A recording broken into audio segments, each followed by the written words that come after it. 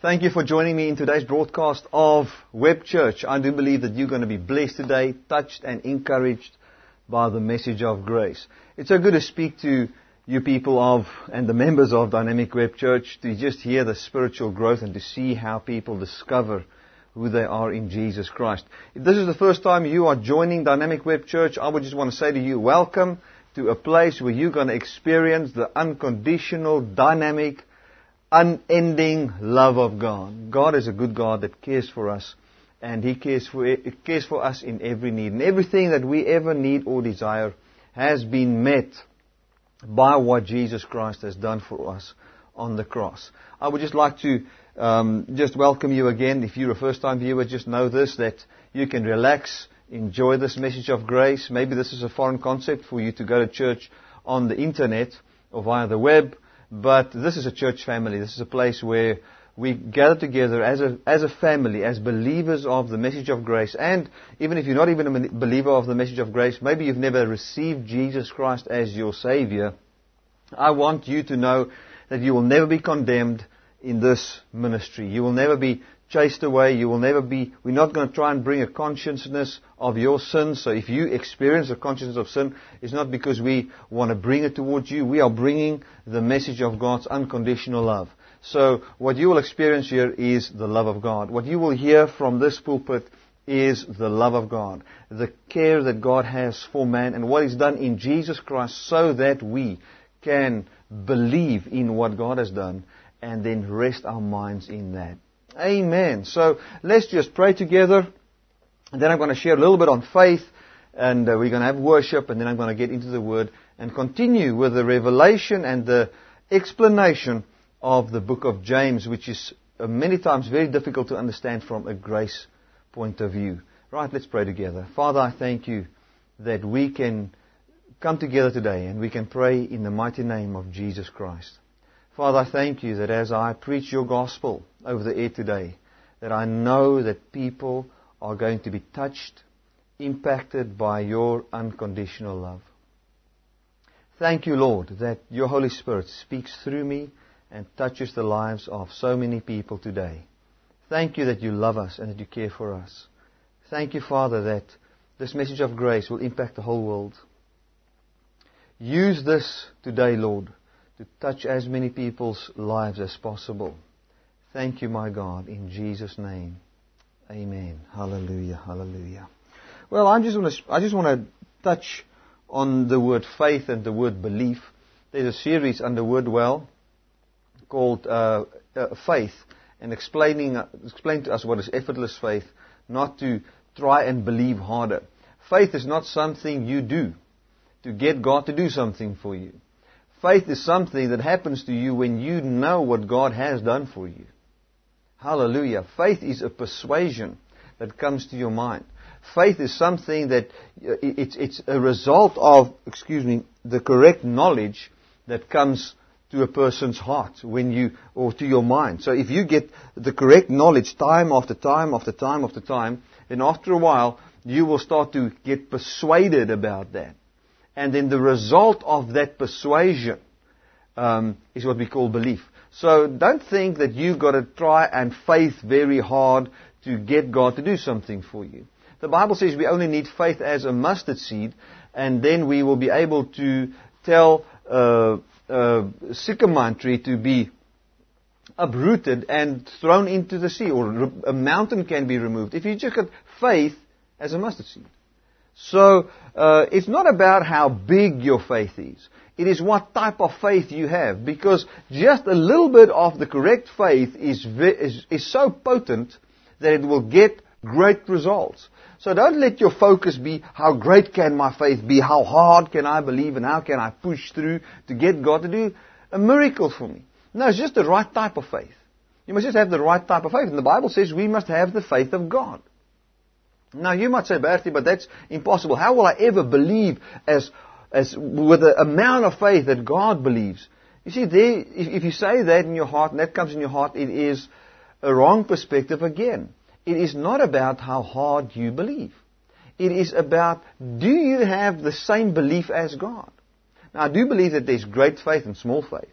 But the thing is, if we just got a little bit of the right faith, we will see the results. And one great thing about the right faith is that it's not in short supply. It is everywhere. It is where the message of grace is. It's where the message of God's unconditional love is. It is where the message is of what is done for us freely. Hallelujah. Isn't God a good God to give us faith as a gift? The Bible says that faith is a gift. It's not of ourselves. So don't think that you can try and work up faith. I'm going to believe, and I'm going to confess now. No, that is just trying to persuade yourself about something that you're not persuaded of. What you need to do is not try to persuade yourself, but get to a place where you just hear that unconditional love of God.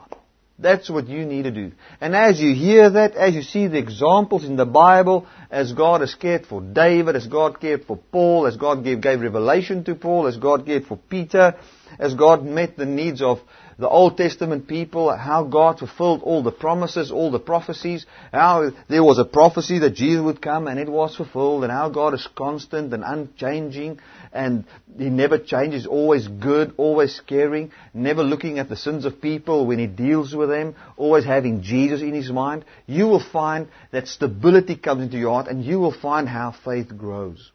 Remember that faith, or let's go a step further. Faith is just a persuasion of something.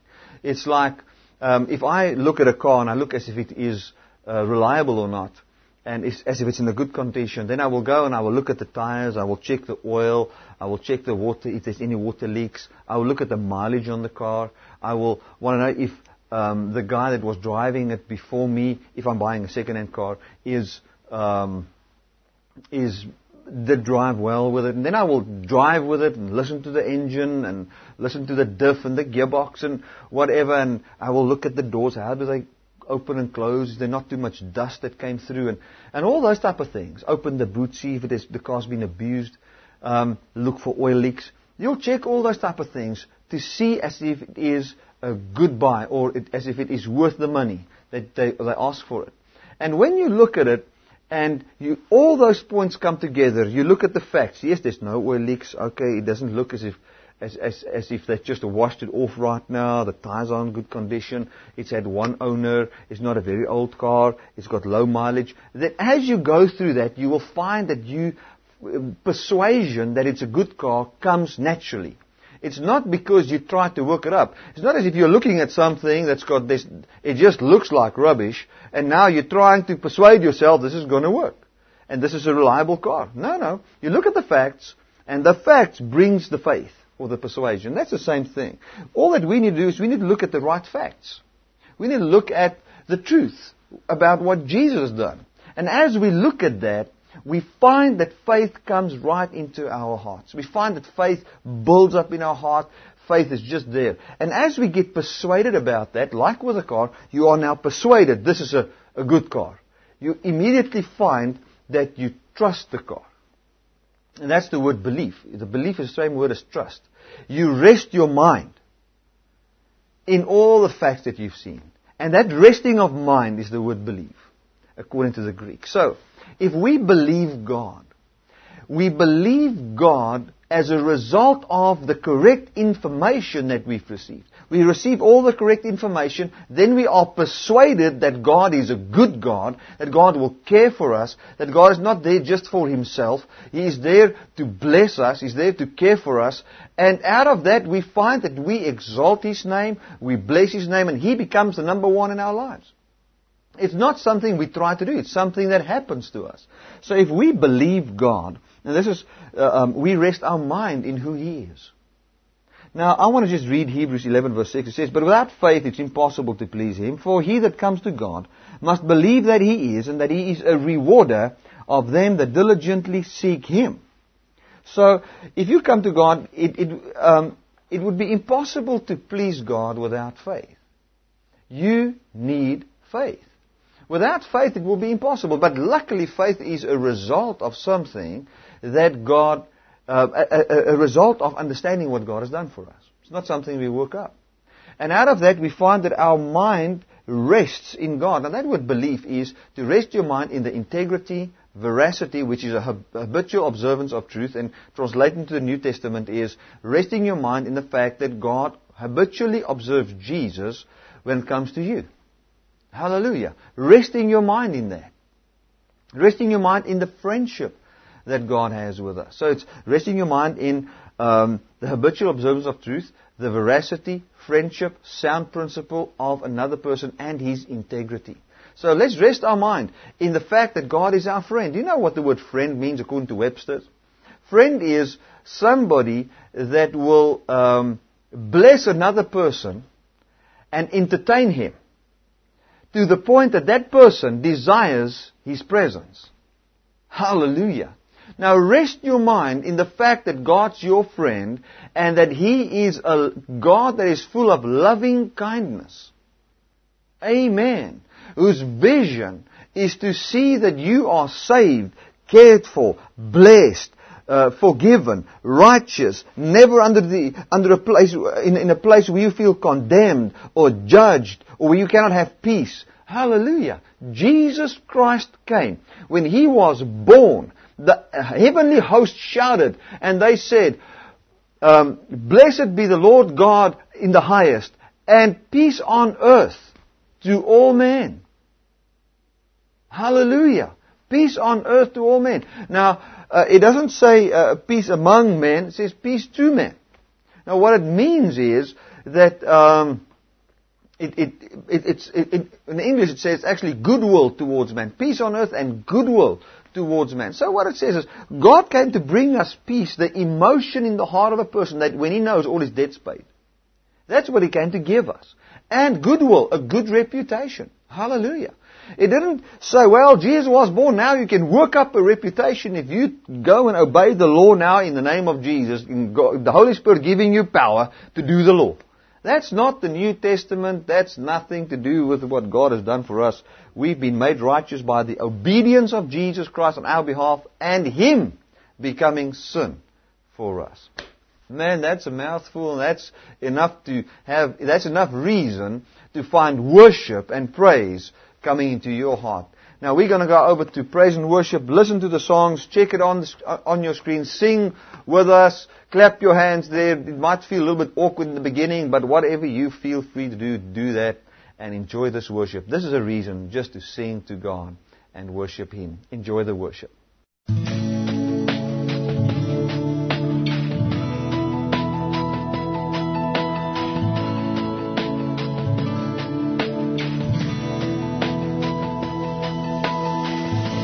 I'm forgiven because you were forsaken. I'm accepted, you were condemned. And I'm alive and well, your spirit is within me, because you died and rose again. I'm forgiven because you were forsaken. I'm accepted, you were condemned. I'm alive and well, your spirit is within me, because you died and rose again. Amazing love, how can it be that you, my King, should die for me? Amazing love,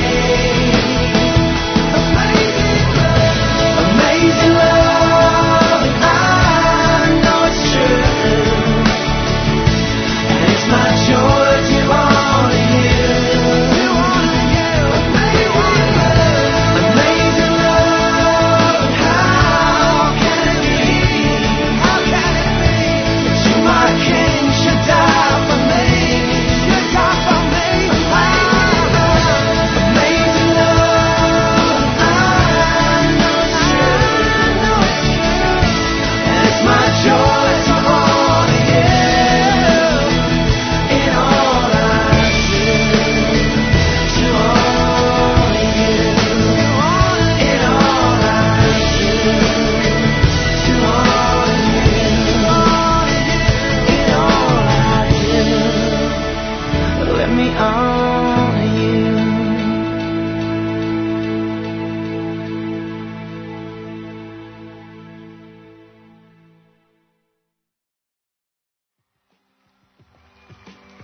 We'll begin with praise to our Father.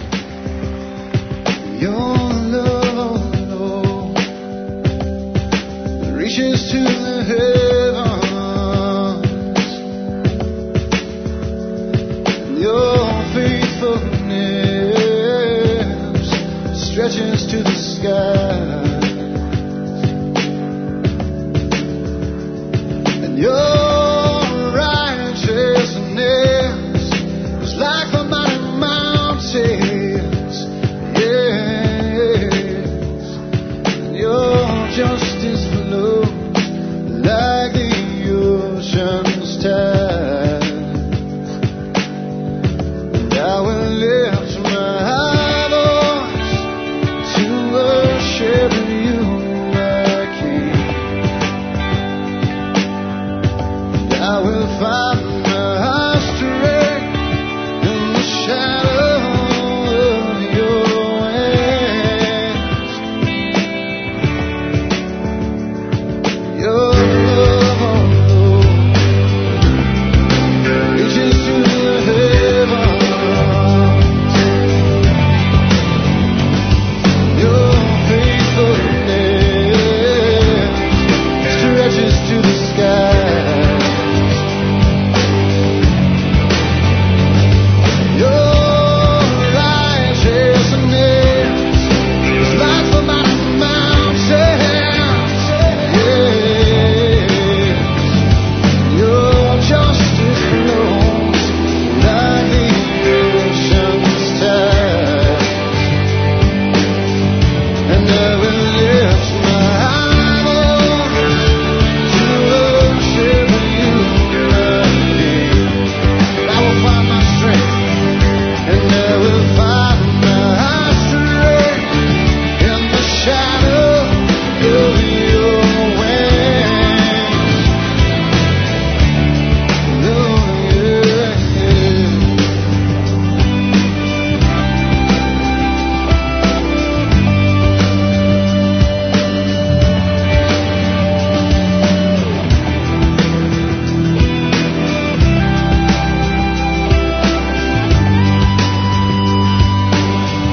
And I will lift my voice to worship you, my King.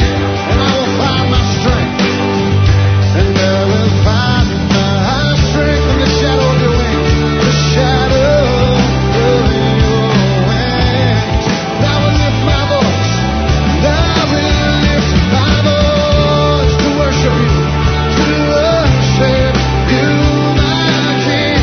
And I will find my strength, I will find my strength in the shadow of your wings.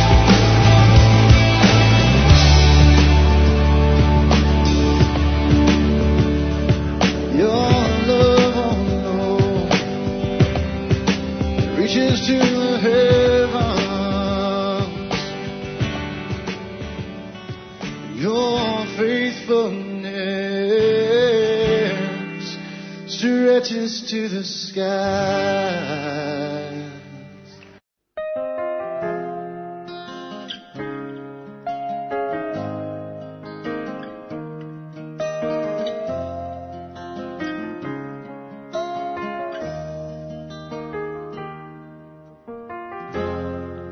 How great is our God, the rock.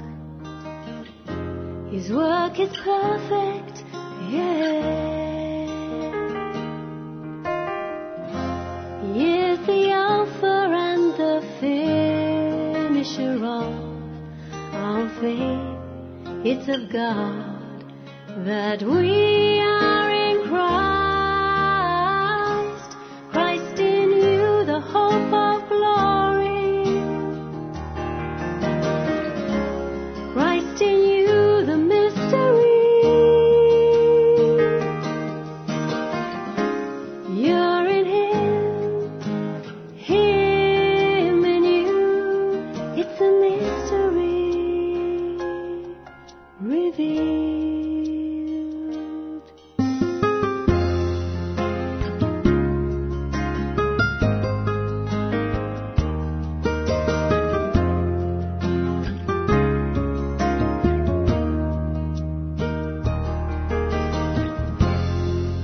Look deeper into His law of liberty. As in a mirror you will see His image reflected in you. You are born from above in the light of His love. Christ in you, the hope of glory. Christ in you, the mystery. You're in Him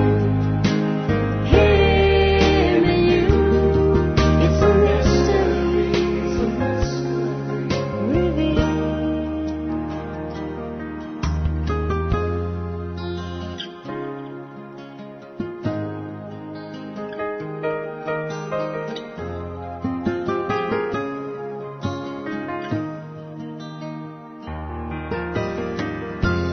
Guard your heart above all else. It holds the secret of your life. Not the product of your own works. You're the radiance of the Father's love. Christ in you, the hope of glory. Christ in you, the mystery. You're in Him in you. It's a mystery revealed. Mystery revealed. It's a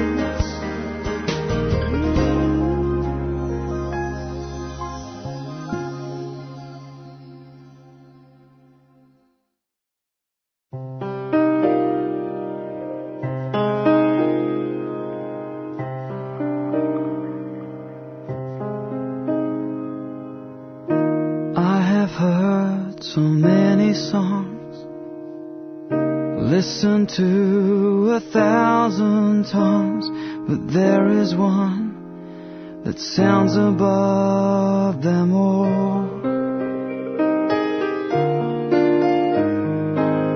The Father's song, the Father's love, you sung it over me and for eternity. It's written on my heart. Heaven's perfect melody, the Creator's symphony. You are singing over me, the Father's song. Heaven's perfect mystery, the King of love has sent for me, and now you're singing over me, the Father's song. I have heard so many songs, listened to 1,000 times, but there is one that sounds above them all. Sounds above them all. The Father's song, the Father's love, you sung it over me and for eternity. It's written on my heart. Heaven's perfect melody, the Creator's symphony. You are singing over me, the Father's song, heaven's perfect mystery. The King of Love has sent for me, and now you're singing over me, the Father's song.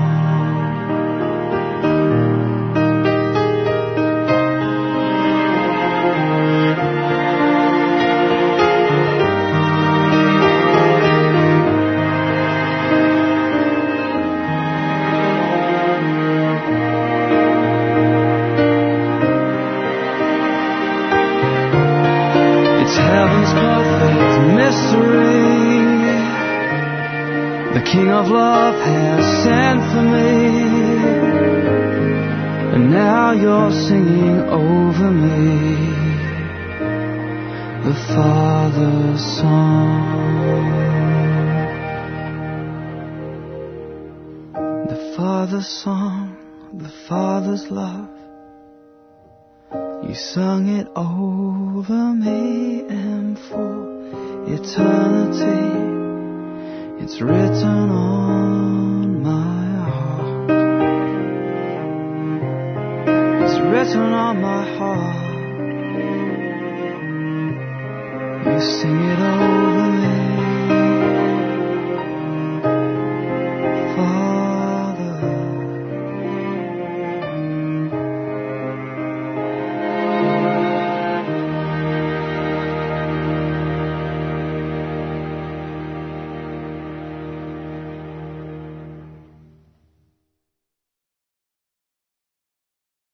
Well, hallelujah. Worship is always wonderful. It's always wonderful to just sing the praise of God, especially if it comes out of your heart. Amen. Never feel condemned if you can't sing. Never feel condemned if you don't even feel like singing. You know, I believe worship is also something that must come out of your heart because of a revelation of what God has done. Hallelujah. So many times we think that we must worship God to get God to do something for us. That is not the right way around. Everything that we do, every holy thing that comes from us must be as a result of God. Otherwise, it's not born of God. We can have worship from a perspective of if we worship God, then God's going to break through. The worship that's in your heart is born out of the will of man. It's not born out of God. That worshiping man that's worshiping God from that perspective is not born of God. It finds its origin in the willpower of man.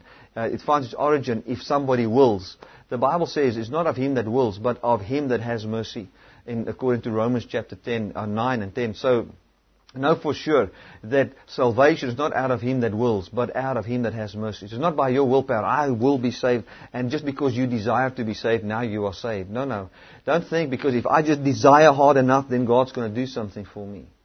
No ways. The Bible says those that diligently seek Him is blessed. So what does it mean to diligently seek Him? It's when you come to a place where you say, I don't diligently seek how sincere I'm supposed to be. I don't diligently seek how righteous I must be. I don't diligently seek how obedient I must be to get God to do something. I diligently seek what He's done for me. Amen. And that man is blessed. Hallelujah. So that's why we don't have to worry about worship in the sense of if I don't feel like singing now or feel like lifting my hands or whatever, then I'm now condemned. No ways. If you don't want to lift your hands, you don't have to do it. But don't try and stop me from lifting my hands. Because I might just feel in my heart to do it. The other Sunday I might not want to feel like doing it. Or there might be something good that's happened and we want to just say, thank you, Jesus, thank you, God. Amen. Well, by the time you're listening to this, I will be in preaching in Port Edward, busy sharing the gospel of Jesus Christ with people there, the good news. So this is not a live broadcast. This was pre-recorded. And we've been invited to go and do a conference, and this will be the Sunday morning of the conference. So I'm preaching right here on the internet, and I'm preaching in the church. Amen. Isn't that wonderful? I thank God for this privilege that I can share with you, that I don't have to be absent one Sunday, but that I can always be there in Web Church and just share the gospel with you. But thank God for the opportunity to go and preach in another church and just share the gospel with many people there. And I do believe that from there in that place, number one, people are going to experience the unconditional, caring love of God. They're going to experience more of a revelation of what Jesus Christ has done for us. And from there, more doors will open to share this gospel of grace. Hallelujah. Then we're also working with a group from the Dutch Reformed Church in Krugersdorp, and we're doing a crusade in the Transkei. So I'm so blessed. I think it's in the Transkei. If it's over the border or not, I don't know. Can be close to Port Edward, but it's an area that has been named as the most, or the poorest area in South Africa, so or the poorest township in South Africa. So we're going to share the gospel of Jesus Christ there. So you can pray for us. Please do so. At the moment, you can pray for us, and in the week to come, just share with us in this crusade. Pray with us, and I do believe that by this time the crusade report would be on already. So look at that on the website under Crusade Report. Open your heart to come and join us in one of our crusades. We want to do this thing as a team. I don't want to do it as alone. I would like to help you, equip you with a message of grace, and then you help us, and you help people to go and share the gospel of Jesus from house to house. Pray for the sick and see what God can do right in your life and right through you. Amen. Hallelujah. Now we're going to go to the book of James, and we're going to start off from just a recap, a little bit of the last part of chapter 3, and then we went about halfway through chapter 4, and we're going to see where we can get into chapter 5 today. Yes, we've only got 1 hour to do everything, so there's about 40 minutes left, and we're going to see what we can do. Amen. Right. It says here, it talks about two types of wisdom. Just a little bit of background, maybe you're starting in today for the first time. We've been going through the book of James from chapter 1. In chapter 1 we saw that it was firstly written only to the Jews. It was not written to Gentiles. It was not directed mainly to the church, although there are places where it does talk about the church and what the church should do and how they should go about. But that's clearly marked and named. Otherwise, we cannot take this and directly apply it to the church. It's not directly applicable to the church, but it is a good news. It can be interpreted in the message of grace, not just interpreted into the message of grace. This is a grace message for the Jewish nation.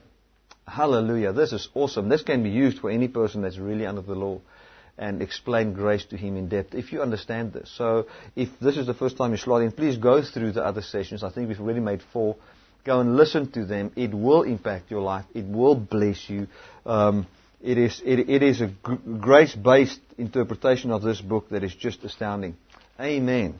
Right, so the first thing we see there is written to the Jews. Then we also see that the writer James says to them in chapter 5, verse 5, chapter 1, that if they lack wisdom, they must ask of God. For these guys weren't asking God. They were all desiring to be teachers of the law. And we can see that in Timothy as well. There were people of that time that did things like that. They were desiring to be teachers of the law. And then Paul said these people went away from the truth. They say they are Christians, but now they want to become teachers of the law. They don't know what they say, Paul said, and they don't know what they affirm or confirm and what they stand for. So they were affirming or confirming death, and they weren't even knowing what they were saying. They didn't understand the Scripture, couldn't explain the Scripture. And this was basically written to Christians that had that mentality as well, and to Jewish people that weren't even believers. Okay, so now it comes and talks about the wisdom that is from the two types of wisdom. There's two types of wisdom. The wisdom that is believing in Jesus, where the Bible says in 1 Corinthians chapter 1 that wisdom is to believe in Jesus Christ. And Jesus Christ became the wisdom of God to us. So the wisest thing that you can ever do is to trust in Jesus for your salvation, not anything you do. That's the wisest thing you can ever do. Amen. That's the wisdom of God. True wisdom is simply to believe in Jesus. True wisdom is to believe that He obeyed on my behalf. Hallelujah. It's the wisest thing you can ever do. Amen. But these guys, they were taking scriptures, Old Testament scriptures, and they worked out their own theories on how to be saved and how to be blessed. And then out of that, there was a certain fruit that came forth, and it just, let's Go to verse 6. It says here, "And the tongue is a fire, a world of iniquity. So is the tongue also among your members, and it defiles the whole body, and sets on fire the course of nature, and is set on fire of hell." So what he's saying to them is that their tongue, through the doctrine they preach and the language they speak, not talking about filthy language, talking about the doctrine they teach, is actually setting on course, or setting on fire the course of nature. And we can connect that directly to Romans chapter 7. Let's go to Romans chapter 7.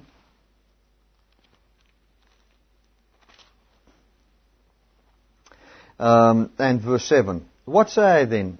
I think it's 7 and 8. Let's make sure. Yeah, 7 and 8. "But what shall we say then? Is the law sin? God forbid. No, I had not known sin but by the law. For I had not known lust, except the law said, Thou shalt not covet." Now that word lust that Paul talks there is also the word concupiscence, which means an abnormal desire for something wrong. It also includes women and things like that. So Paul said that he started to struggle with that the moment he fell back under the law. We're going to see that in verse 9. It says, "But sin, taking occasion by the commandment, wrought in me all manner of concupiscence. For without the law sin was dead. For I was alive without the law once. But when the commandment came, sin revived and I died." So what we can clearly see here is that sin revived in the life of Paul the moment the commandment came. And here he says that the course of nature, and he says sin is in my flesh, in my fleshly nature. You find sin. And he says that sin takes occasion by the commandment. That's what it says. So sin finds its way, the course of nature finds its way by the commandment, although the commandment is holy. So here he says, listen guys, your tongue is actually a world of iniquity, set on, and then he says, "And it defiles the whole body, and set on fire the course of nature, and it's set on fire of hell." So, and then he says, listen, you can't, by trying to get right doctrine, free from the doctrine of grace, by your own worldly wisdom and theories. And when it talks about worldly wisdom, we're not talking about just other beliefs. It talks about beliefs that says, let's do the right thing, and through doing the right thing, then we're going to be blessed. Through that, you're not going to get anywhere. You know, you're not going to be blessed. It will just set on fire the course of nature. For a while it will go well, and then a month later you're going to find trouble. Or a week or two, depends on how strong you are, in trying with your willpower. So that's what he was talking to them here about the tongue. And then he says, this is not supposed to be so. You're supposed to have a good root inside you and a good tree, and then that will give good fruit. Now, we've touched on that in the previous chapter. I'm not going through all of that again. Let's go now to the different types of wisdom. He says, "Who is a wise man, endued with knowledge among you? Let him show out of good conversation his good works with meekness of wisdom." So what he was actually saying, listen, if a guy is really wise among you, you will see it inside him. It will be good works. It will be meekness of wisdom. Because these guys weren't really meek. They were fighting. There was no good works. They had all this wisdom, but then they were fighting, killing each other, literally killing each other. It says, "But if you have bitter envy and strife in your hearts, glory not and lie not against the truth." Now, so many times Christians will be so condemned when they hear the scripture. But this is not written for you as a born-again, good news, grace-believing Christian. But if you are saying you are born again, and you've got all this wisdom on how to change your life and how to do this and that, but you are fighting all day long, and you walk with bitter envy, and you hate other pastors, and you hate other church members, you hate people with a passion, you hate them, and there's bitterness and towards them, all of that. Let me tell you, the wisdom that you have might not be from God. That's all. That's it. You must say, "But I feel judged now." No. I don't judge you. We are only looking at what you believe. And I find so many times, and this is actually not supposed to, if you've really been in church for a while, and you've been a church leader, and you know what true church politics is about, and all the hypocrisy and hype and all those type of things, and backbiting and bitterness that goes with it, then you'll understand that scripture. If you're just a normal church-going member, you love the Lord Jesus Christ, you've got peace in your heart, don't even worry about that scripture. It's not for you. Right. This wisdom descends not from above, but is earthly, sensual, and devilish. For where envy and strife is, there is confusion and every evil work. But the wisdom that is from above is first pure, then peaceable, gentle, easy to entreat, full of mercy and good fruit, without partiality and without hypocrisy. He's not trying to tell us in this scripture how we should live. He's trying to tell us that we should get the right wisdom. We should get the right doctrine, the right teaching. Jesus Christ, being the wisdom of God, made the wisdom of God unto us. He is the wisdom of God unto us. And if we struggle with these things, we might just have to change what we believe. That's all. I'm talking about, and if you go and read chapter 4, let's go into chapter 4, and I will explain to you. Now, there's two types of wisdom. The one is a meek guy. And I'm not talking about a weak guy. I'm talking about a meek guy. A person that is willing to accept what God tells him. And what God tells us, number one thing is believe on Jesus and what I've freely given you. That's the number one thing. Right. Let's go on. Then we get the other type of wisdom. The wisdom that says by my own power. That sets on fire. The course of nature. The law mentality. That thing just produces strife. Let's go to chapter 4 and let's see. Now he continues in chapter 4 explaining what the result is of the wisdom that says, by what I do, I'll become. It's like one of my friends. We just spoke before I recorded this, and he said he spoke to somebody that said that he is a disciple of this great pastor now.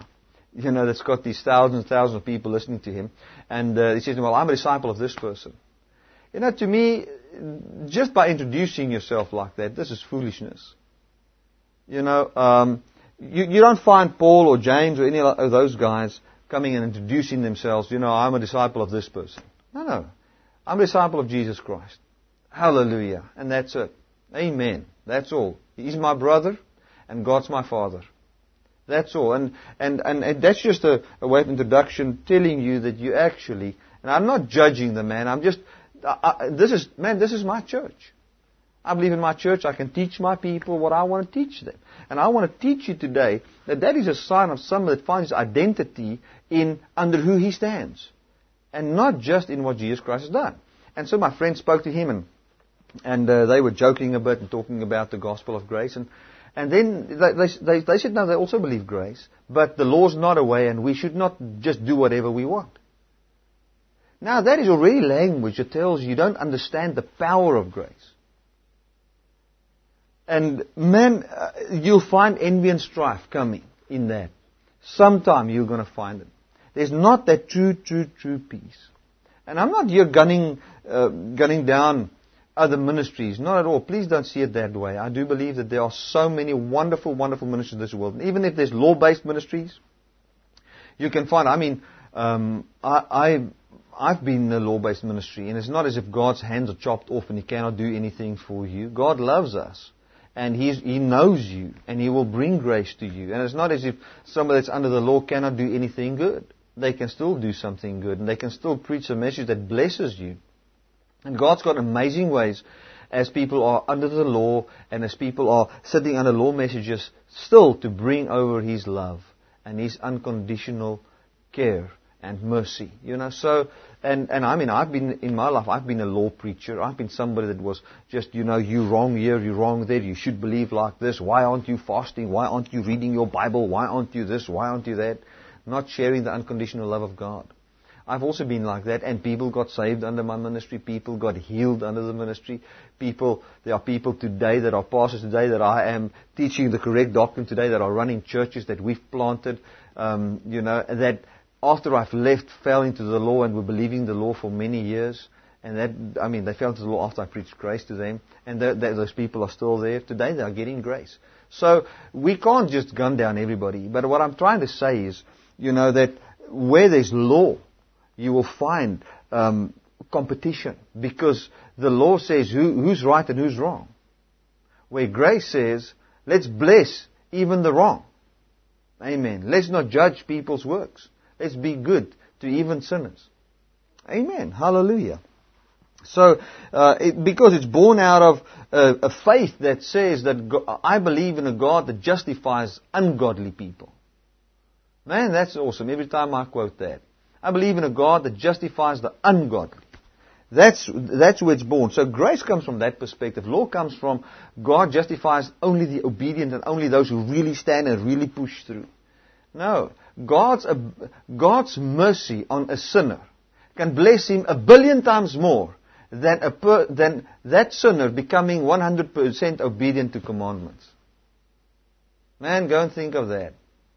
God's mercy on a sinner can bless a sinner 1,000,000,000 times more than if he would repent of all his sins and be 100% obedient to all the laws, not trusting in the mercy of God.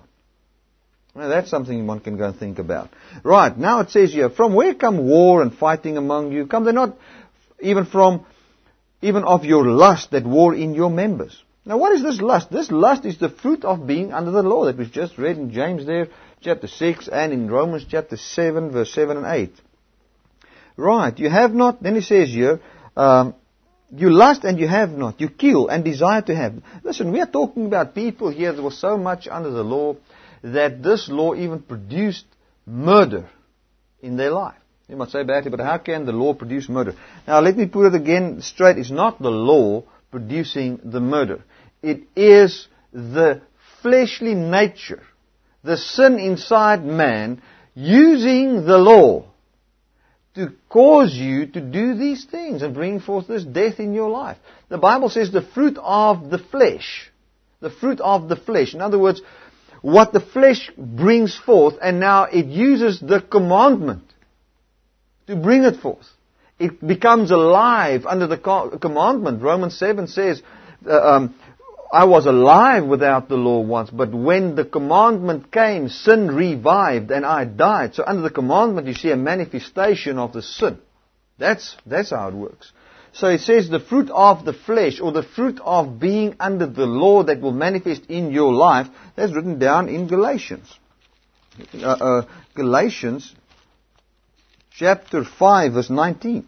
It says, now the works of the flesh are manifest, which are these: adultery, fornication, uncleanness, lasciviousness, idolatry, witchcraft, hatred, variance, emulations, wrath, strife, seditions, heresies, envying, murders. See there, murders, killing, okay, drunkenness, revellings, and such like. Of these I tell you beforehand. There he goes on talking about that. Now listen, that's the fruit of being in the flesh. Now tells these people, he says, you lust and you do not have. Don't you lust because this lust war in your members because of a result of being under the law and the doctrines of the law? That's it. You lust and you have not. You kill and desire to have and cannot obtain. You fight and war, yet you have not because you ask not.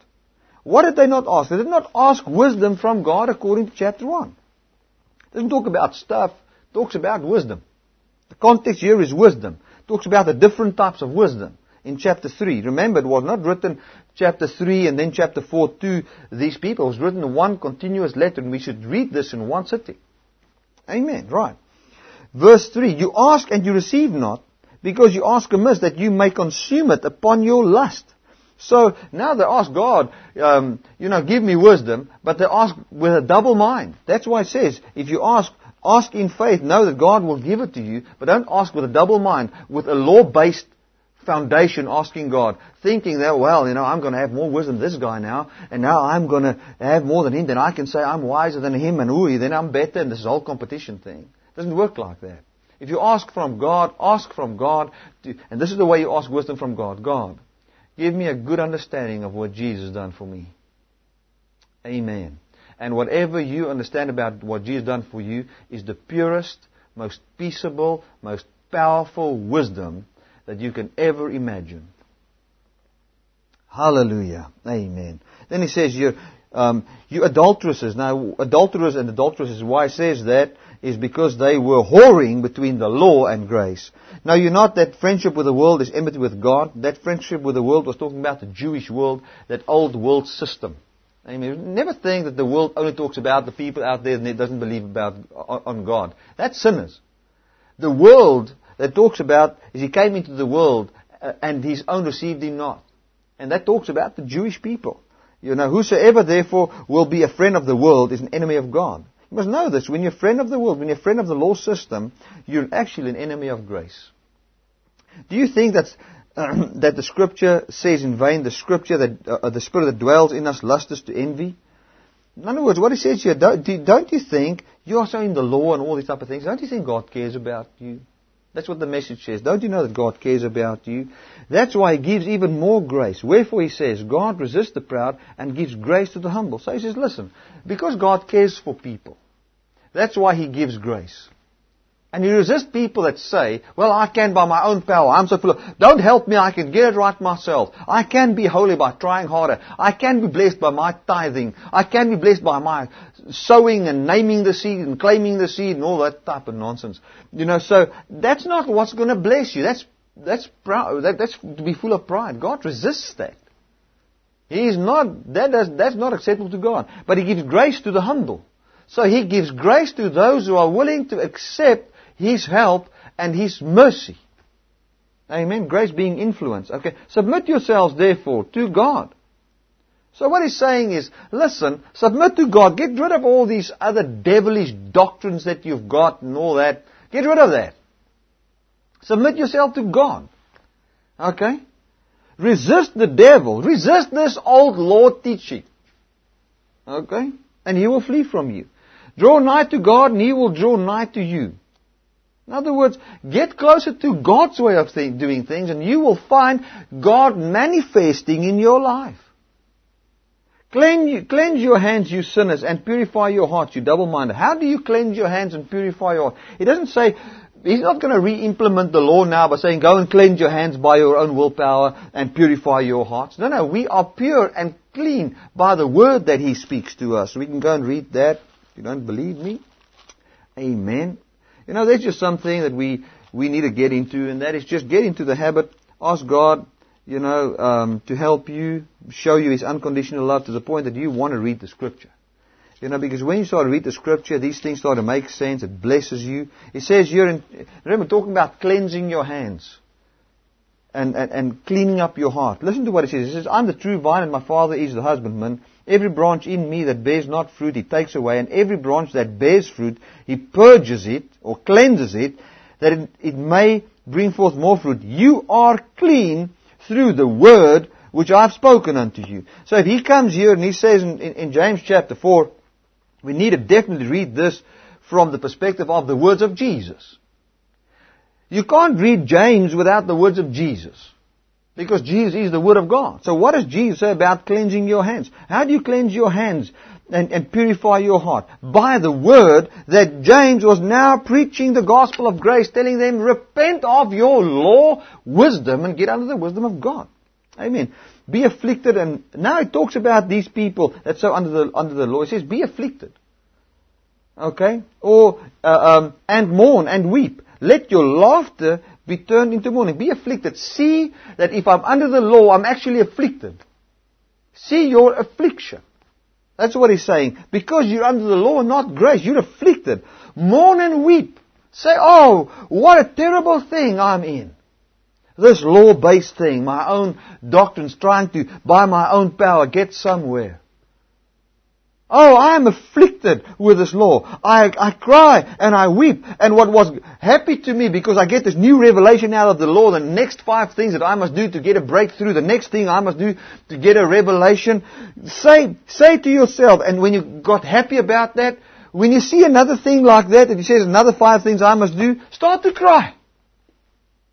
Cry. Weep. Huil, broer. And let this joy of yours, because the joy, I see so many people under the law, they're so happy about this law thing. He says, my brother, let that be heaviness. My brother, we've got this new revelation from God. I tell you the truth, it's from God, yo. If we do these 5 things and get 5 towns together around here and we start to pray, you know what? God is going to manifest. Because we are 5 towns together, and 5 is God's special number, in the year 2007, before August, because that is some Jewish feast. When you get that revelation, start to cry. Start to cry. He says, humble yourselves in the sight of the Lord, and He shall lift you up. Humble yourself in the sight of God. When you see God, not your works, when you see God, it's only God doing it, only the Lord Jesus doing it. Humble yourself. Say, I agree with you, Lord, not by my work. And you will find that the Lord will lift you. Not you by your own works. Amen. You know, there was a man that challenged me that said, yeah, Bertie, you know, your ministry is not going to work because of what you believe about finances. He says you can't run a ministry successfully on that foundation, on that basis, by not getting people to tithe, not getting them to sow, not that and whatever. You know what? I humble myself before God by agreeing with what He said. He said that He was rich, He became poor, so I through His poverty might be made rich. And I can boast in the Lord. And I tell you that I don't have to prove anything to that man. Even if I lose everything I've got, that's not a sign of what Jesus Christ has done. Anyway, what He's done is proven on the cross. Hallelujah. It's not in just what happens to me. But let me say this, that there's no way that we will not prosper because of what Jesus has done. Amen. There will come a time when I will give my brother a call and we will testify about what God has done. Hallelujah.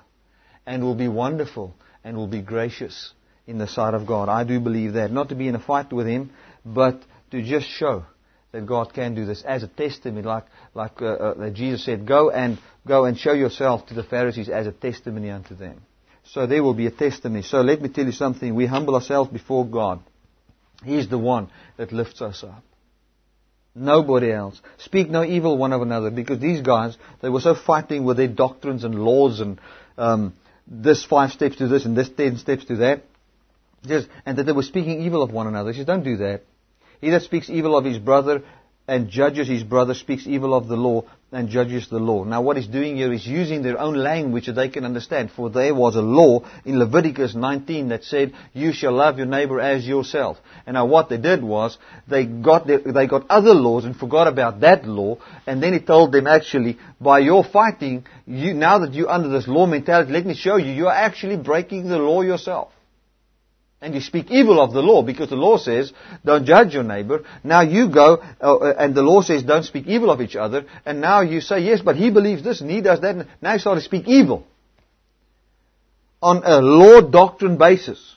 Okay? Remember, Jesus, now you must say, Bertie, but the grace people, they are doing the same. You know, they say that the law guys are wrong and this and that.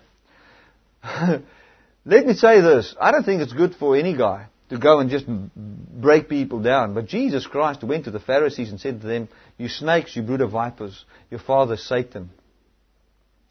The context of this is not between grace and the law. The context of this is people fighting amongst each other because of a law wisdom that they have that brings fighting against each other and even murdering each other because of law doctrines. That's what it is. Okay, so don't bring this to grace. Read it in the context where it is. Speak not evil of one another, brethren. He that speaks evil of his brother and judges his brother speaks evil of the law, and he judges the law. But if you judge the law, thou art not a doer of the law, but a judge. There's one lawgiver who is able to save and to destroy. Who are you to judge one another? So what he's saying, man, listen, get out of this judgment thing, because they were judging each other on the basis of the law. He says, now that you're talking so much about the law, you're even breaking the law by doing that thing anyway. So there's only one lawgiver and able to save. And His name is Jesus. So rather believe on Him. And give the judgment to Him. That was just another way of saying, listen, you're just breaking the law by doing this anyway. You are seen as guilty. Get this whole judgment thing out and let God be the judge. And if God is the judge, you know what? The Bible says in John chapter 3 verse 18, I have not come to condemn the world or even judge the world. He says, for judgment I came into this world, not to judge but to be judged. If I be lifted up, I will draw all judgment of man unto me, according to John chapter 8. And there all judgment will be satisfied in the body of Jesus Christ. Hallelujah. Go to now, you and say, tomorrow. Listen, now he continues to rebuke them. He says, go now, you that say tomorrow, today or tomorrow we will go to such and such a city and continue there a year and buy and sell and get gain. Whereas you know not what shall be on the morrow. For what is your life? It is even a vapor that appears for a little time and then vanishes away. For you ought to say, if the Lord will, we shall live and do this or that. Now, so many times Christians take that thing so out of context and just doesn't understand what it says. What this is actually saying is not every time you pray, say, Ag Here, as dit U wil is. That's not what it says. Oh, sorry, that was Afrikaans. Well, if it's the will of God. Tomorrow we'll meet again if it's the will of God. That's not what it says. It doesn't say use that in your prayer. What it's actually telling these people is you are so wise in your own power and in your own theories on how to be saved and how to do things, and we're going to do this, we're going to do this. Get the power, the thing out of what you will do for God, what you will do in your business, and say it is not of my power but of the power of God. And that was the way James was getting the people back to the gospel of grace, where the focus is not what you do for God but what God does for you. Amen. Hallelujah. But now you rejoice in your boasting, and all such rejoicing is evil. So this is, but now you rejoice in your boasting, and such rejoicing is evil. Paul says, where is boasting in the New Testament? It says it's excluded. There's no boasting in the New Testament. It's been excluded. We boast in the Lord and what He's done for us. Therefore, to him that knoweth to do good and does not do it, to him it is sin. So here he says to the guys, he says, listen guys, you that know how to do good, if you're under the law and you don't do it, you're a sinner. So rather get back to grace, where Jesus Christ has done it for you. And I also believe it says, now that you know how to do good, doing good, leave the law and believe in grace and don't do that, that is sin unto you. That's as easy as that. Hallelujah. Well, we've run out of time. I would like to invite everybody that's never received Jesus as His Savior to come right now to the throne of grace and the throne of mercy and pray this prayer with me and receive Jesus Christ as your Savior. Amen. Receive His life as your life. Let's pray together. Father, I thank You for every person that has listened to my voice. Thank You that this message has blessed him. It brought peace to their lives, understanding of the book of James, and that they will rejoice. I thank You, Father, that You will save the lives of people today. I would like you to repeat this prayer after me and pray it with belief in your heart. Say, thank You, Lord Jesus, that You died for me. I believe in You, that You were risen from the dead on my behalf. I receive Your life. I receive Your forgiveness. I am a new man. I'm washed clean by the blood of Jesus. I'm not justified by my works, but by Your works. I receive You as my Savior. Amen. Hallelujah. Hallelujah. That's awesome. If you've prayed that prayer today, right now, I would like you, and I would encourage you, go to the homepage of this website and click on Meet the Savior online. You can also listen to the message right there. If you don't want to do that message, you can click on the message on the side that says there, it's like a banner on the side. There's a button there that says, I've just received Jesus. You click there and there will be 3 or 4 messages that I would like you to listen to. Please contact us if you've done so. We would love to share with you, pray with you as well. So do that during business hours when the office is open, business hours South African time. So amen. We're looking forward to hear of you. Thank you for all the members that have slotted in. If you've done this for the first time, I hope you've enjoyed this. I know you have. Thank you, Jesus. Let's listen to this song and God bless you.